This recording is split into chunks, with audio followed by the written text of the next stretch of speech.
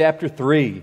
Acts chapter 3. We're on mission today in Acts chapter 3. Your New Testament goes Matthew, Mark, Luke, John, and then right after John, you got Acts.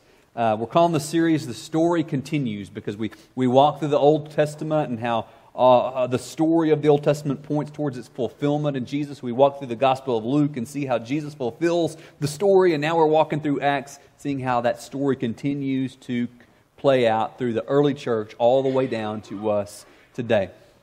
All right. So Acts 3. Hey, I've been doing, for about the past year, I've been doing CrossFit. And that's really how I begin as many conversations as I can, just whether it applies or not. Reminds me, I've heard, how do you know if somebody does CrossFit? Don't worry, they'll tell you. And you know, when you find something that works for you, when you find something that changes your life, whether it's CrossFit or Juice Plus or essential oil or coconut oil or apple cider vinegar or whatever it is, when you find something that works for you, you just want everybody to know about it, right? And so, if you find something that works for you, that changes your life, you kind of begin to live on this mission of letting everybody know about it. And there's nothing wrong with that. That's great. And actually, I share that today because all of these little M missions that we have, man, I want everybody to know how great essential oils are. I want everybody to know how great CrossFit is. Whatever that little M mission is, it points to this big M mission we're all called to be part of. We're wired for mission. The reason you find something that works and want to tell everybody about it and you live on a mission is because God hardwired all of us, each of us, to live on mission. He hardwired all of us to live for something bigger than us, to encounter something that changes us, that we want to share with everybody else. And all of those little M missions point to the big M mission that we were created for, that mission of God restoring and reconciling this world to Himself, that He's called us to be a part of. And so if Jesus has changed your life, you can meet people in their need and share what they really need. If Jesus has changed your life, that means He has met you in your need. And because He's met you in your need, you can meet other people in their need. You don't have to have the same need as them. You may not relate to the specific struggle that somebody else has. You don't have to. But the reality is, you can relate in the sense that I was needy and Jesus met me in my need. And I believe that He can do the same thing for you. You can meet others where they are because Jesus has met you where you are. Jesus met you where you were. And that means in Him, you can meet somebody else wherever they are and say, you know what, maybe I haven't been exactly where you are, but here's where I was, and here's where Jesus met me. All right, and so the story so far as it's unfolded through Acts is we had Jesus ascending into heaven and telling the disciples, wait until the promise of the Father comes. And He tells them that you're going to be my witnesses all over this world, starting from where you are to all over this world. And the disciples prayed together and they waited and they looked to God and the Holy Spirit baptized them. They were immersed. They were overwhelmed. They were soaked in the Spirit of God. And as a result of that, they began to speak the incredible words of God in other tongues.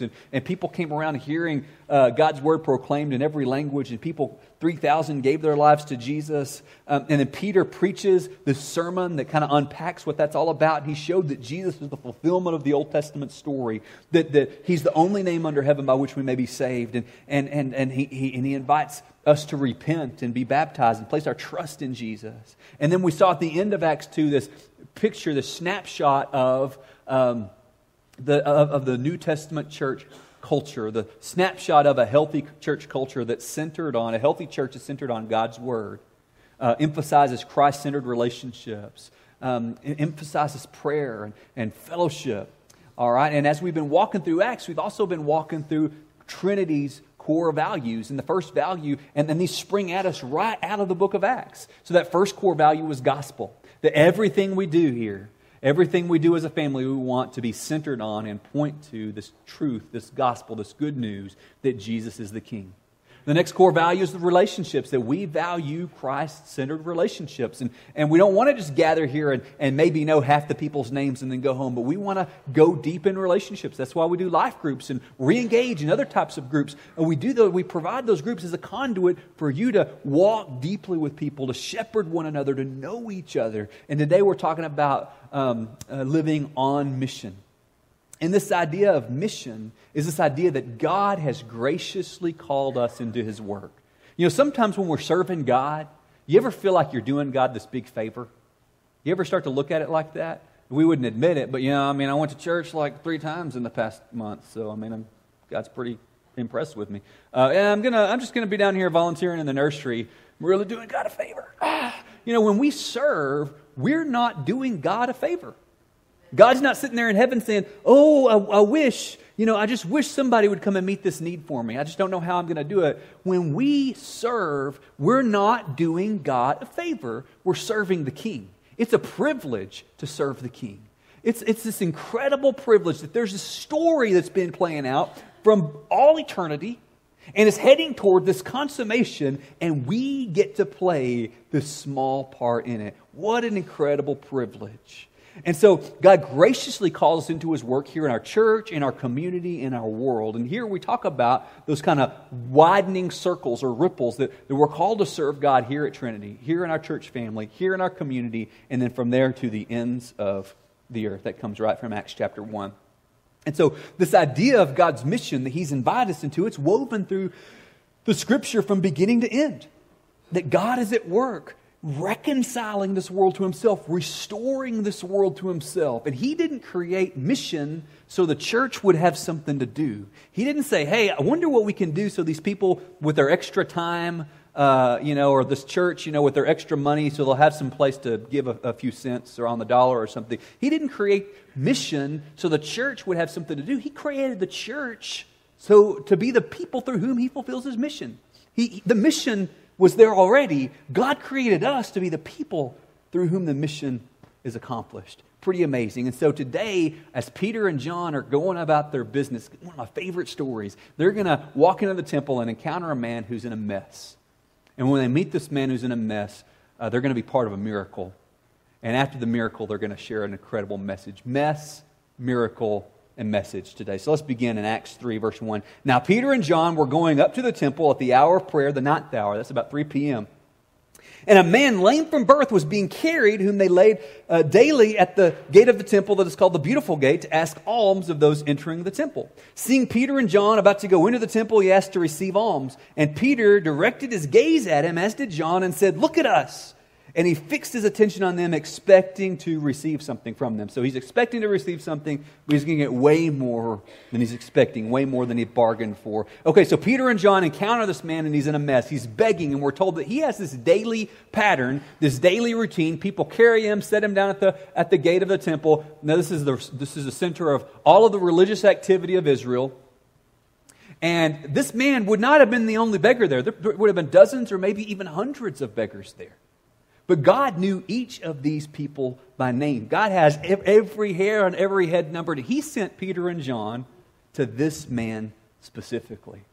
So Peter and John have this rhythm also. They're daily going to the temple for prayer and for worship and for mutual encouragement. Now, it would have been easy for Peter and John to say, well, we're apostles. We're baptized in the Spirit. We know Jesus. We don't have to go hang out with all these messed up people. Bunch of hypocrites over there. These people crucified Jesus. Why would we go hang out with them? That's not their attitude. Peter and John are faithful to continue to go and partake in worship, and their faithfulness paves the way for their fruitfulness. Their faithfulness opens the door for their fruitfulness. As they're faithful, just doing their thing, going and worshiping day by day, they have this opportunity open up to be used by God. That's really an important principle. Fruitfulness accompanies faithfulness. And the man asks for alms. He asks for a benevolence gift. He asks for a donation. And again, there would have been tons of people in this man's shape. He's in a mess. He's in need. But Peter and John are sent to this one. They've probably passed by him every day. but this day was different. So we're not getting a formula here that the next person we see that's sick, go and yank them out of bed. That's not the formula we're getting here. If you want to look for a formula, the formula here is walk in tune with the Spirit of God so that when He tells you to do something, you're ready to do it. That's the pattern we see in Acts. Peter and John are in fellowship with the Spirit of God, and when God says move, they move. You want to be ready to do exactly what God tells you to do. So if we see a man in need or a person in need, whether it's a financial need, or whether they're broken down on the side of the road, or it's a neighbor who's battling addiction, or it's a friend whose marriage is blowing up, and we don't know if they know Jesus or not, whatever the case may be, when we see people in need, one approach is just to kind of avoid eye contact. Are you familiar with this approach?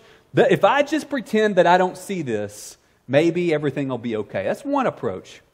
Another approach is to try to meet the tangible need, but only that. So maybe you see somebody who's in need of a couple bucks, you give them $1, but that's all you do. You walk away.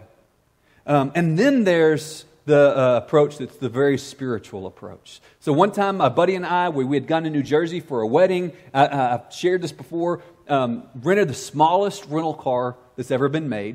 And our heads were like poking out of the roof. And I forgot that it rains in other parts of the country. I had forgotten this. And so we're driving. I was on the interstate in Pennsylvania, and I missed a turn. And so I thought, well, I'll just do a U-turn through the median here. And it had been raining a lot there, apparently. And I did the U-turn and just down all the way to the top of our tires. And we could not get out. But this guy stopped, and he was really helpful. I think he was a pastor. You know, pastors have that kind of look about them, and he stopped and he asked if we needed some help, and we're like, man, we're desperate, we're stuck, and he's like, well, here's a tract, and it was a tract about how to get saved, and then he went and got back in his car and he drove away and he left us there, and I was like, this is why people don't go to church. This is why are you this way? And so I would have been happy if he'd have just said something corny like, well, is your life stuck too? Because let me tell you about Jesus. That would have been better, okay? Or maybe just help us meet the tangible need, you know? So is the tangible need the be-all, end-all? No, but the tangible need is a doorway. It's a conduit to meet the greater need. When we see people in need, that tangible need, whether it's a marriage blowing up, or whether it's a struggle with finances, or whatever it may be, whether it's addiction, that tangible need is an opportunity to point to the deeper need. The stated need is an opportunity to share the deepest need.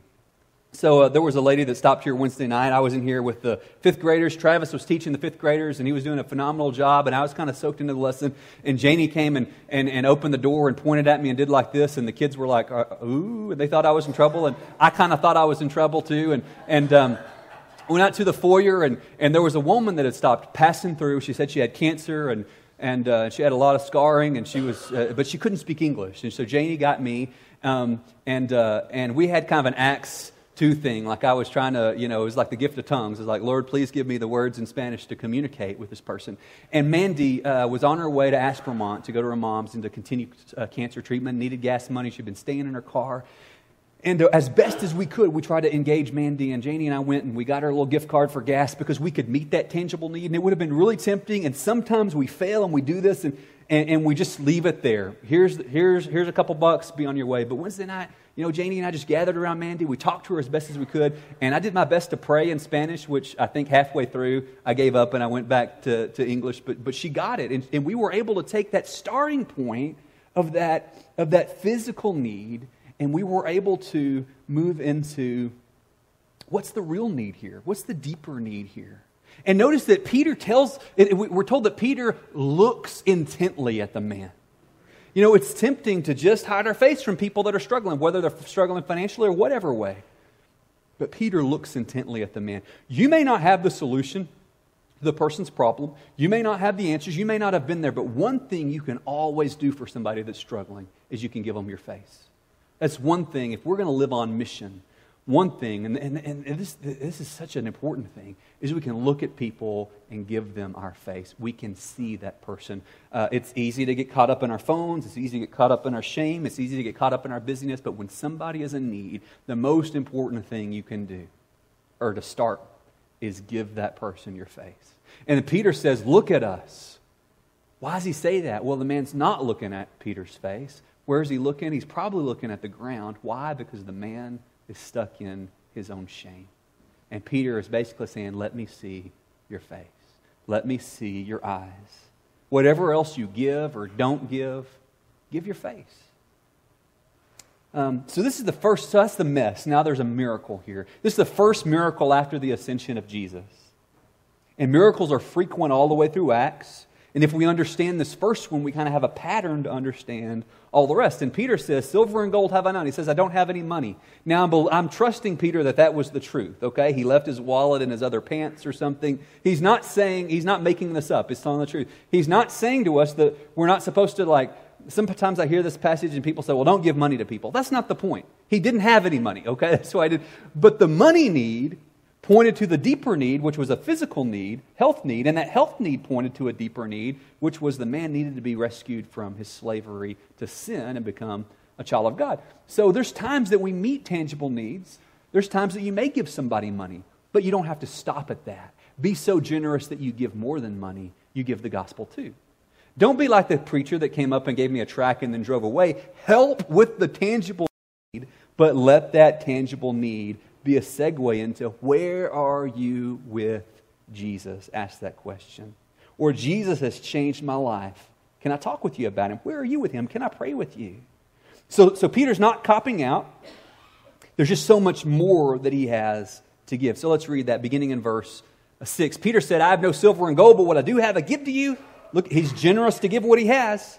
In the name of Jesus Christ of Nazareth, rise up and walk. And he took him by the right hand and raised him up, and immediately his feet and ankles were made strong. And leaping up, he stood and began to walk and entered the temple with them, walking and leaping and praising God. And all the people saw him walking and praising God and recognized him as the one who sat at the beautiful gate of the temple asking for alms. And they were filled with wonder and amazement at what had happened to him. This miracle points according to Tim Keller, this miracle points in 4 different directions.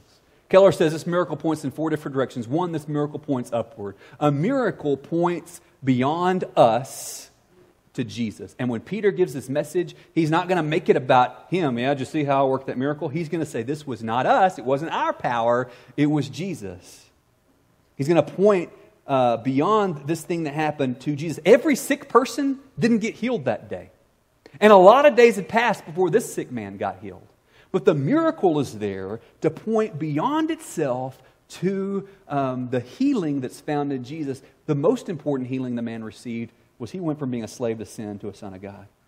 The miracle pointed up to Jesus. The miracle pointed forward to this day that's going to come, that everything's going to be made new.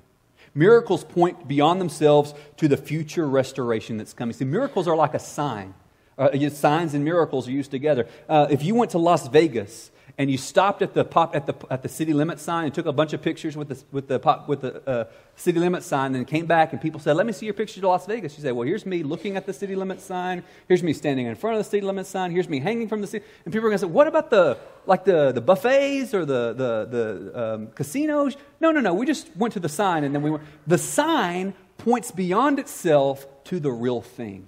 And miracles point beyond themselves to the ultimate healing that's found in Jesus, restoration found in Jesus. So it points upward, it points forward to this day that's coming, that everything's going to be set right. Joni Eareckson Tada, who's been paralyzed since she was a teenager, an incredible Bible teacher, she says this. She says, at that great marriage supper of the Lamb, the first thing I think I'll do on resurrected legs is fall to my glorified knees and praise the God of resurrection and healing, and then I will stand and dance before Him with all my might.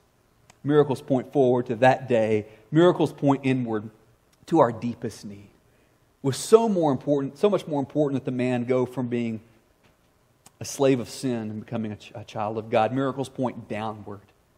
You know, that's the direction a missionary, and whether you're a missionary in Sweetwater or somewhere else, living on mission means we go downward. Jesus humbled himself. Peter and John don't walk into the temple to a standing ovation. In the next chapter, they're going to be in a lot of trouble for what they've done.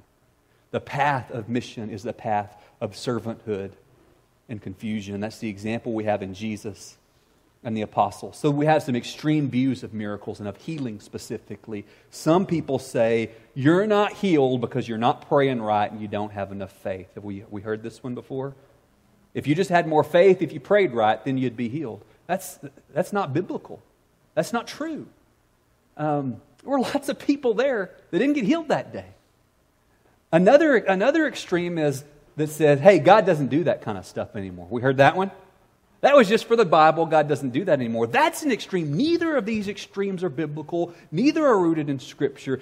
God still does crazy, amazing, miraculous things, and I've gotten the privilege of seeing some of them.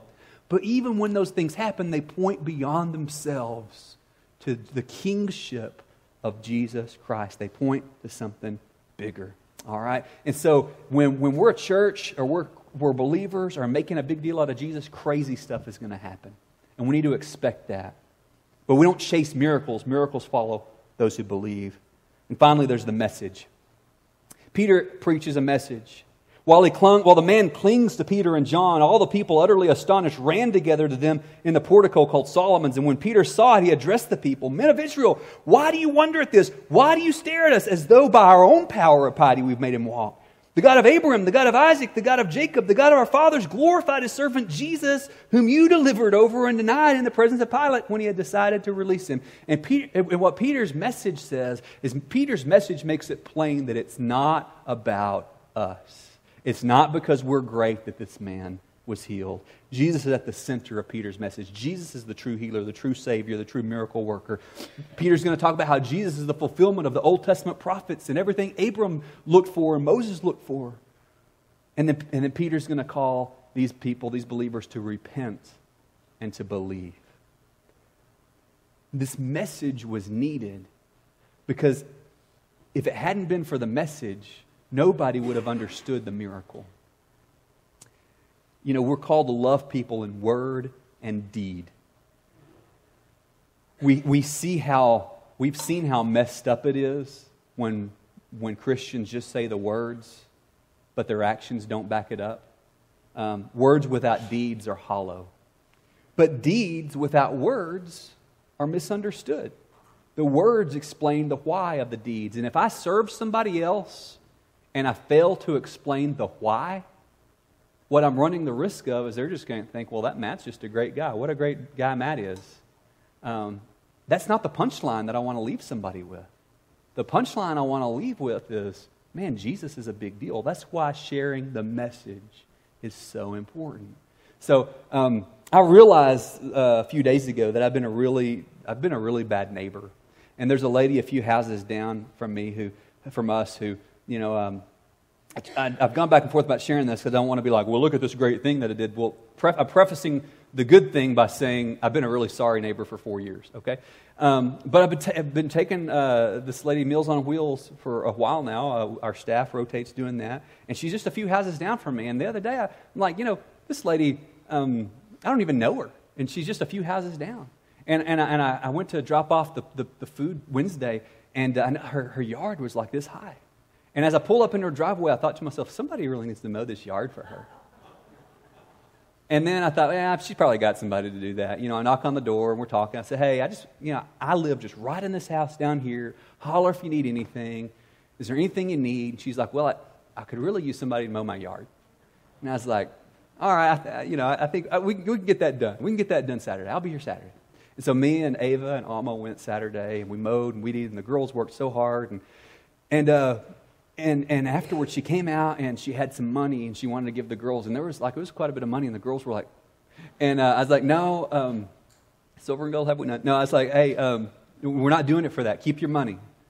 I said, we did this because Jesus has changed our lives. And I believe Jesus can change your life. And I don't know where you are with Jesus, but can we pray with you? And me and the girls prayed with her. And was it awkward? It's even awkward for me to do that one-on-one. I stand up in front of people all the time. But that message, even just to that degree, that message clarified that we're not doing this because we're great. We're doing this because Jesus is great. And that's why sharing the message is so important. Peter and John gave generously more than was asked. They gave the message. And Becky Acuna, I'm going to embarrass Becky, but Becky's probably the most gifted person I've ever known at this. Becky walks into a room and she can meet tangible needs all day long and then and then flip that into a conversation about Jesus. Becky walks into a room and dares somebody to give her an excuse to talk about Jesus. It's an amazing gift. It's not just a gift, though. It's a skill that she's practiced and that she's developed for years. She's a great example to me. And there's times that I'm talking with somebody, I ask myself, what would Becky say in this situation? What would Becky do in this situation? And I try to do that thing. It's a great example. So there's a mess, there's a miracle, there's a message. As the band comes up, we're just inviting you today, a great next step here today. How can you join God's mission? We've got ways that you can join God's mission right here in the church. Right here in our community. All around the world.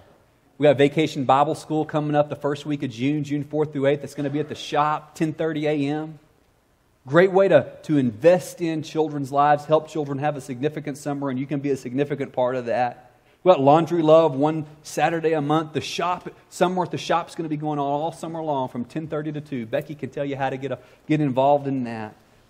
There's ways that you can plug in and serve our community, from serving children from this big to senior adults all the way at the other end. Serve our community at the shop or Laundry Love. We've got a team going to Rwanda that you can bless. We've got teams that go all over this world. God's called you to impact our church, our community, and our world. And Peter's message ends up with these words, repent and believe. That's the first part. That's the first step wherever we are. To turn from ourselves, to turn from our sin, to place our trust, our confidence in Jesus.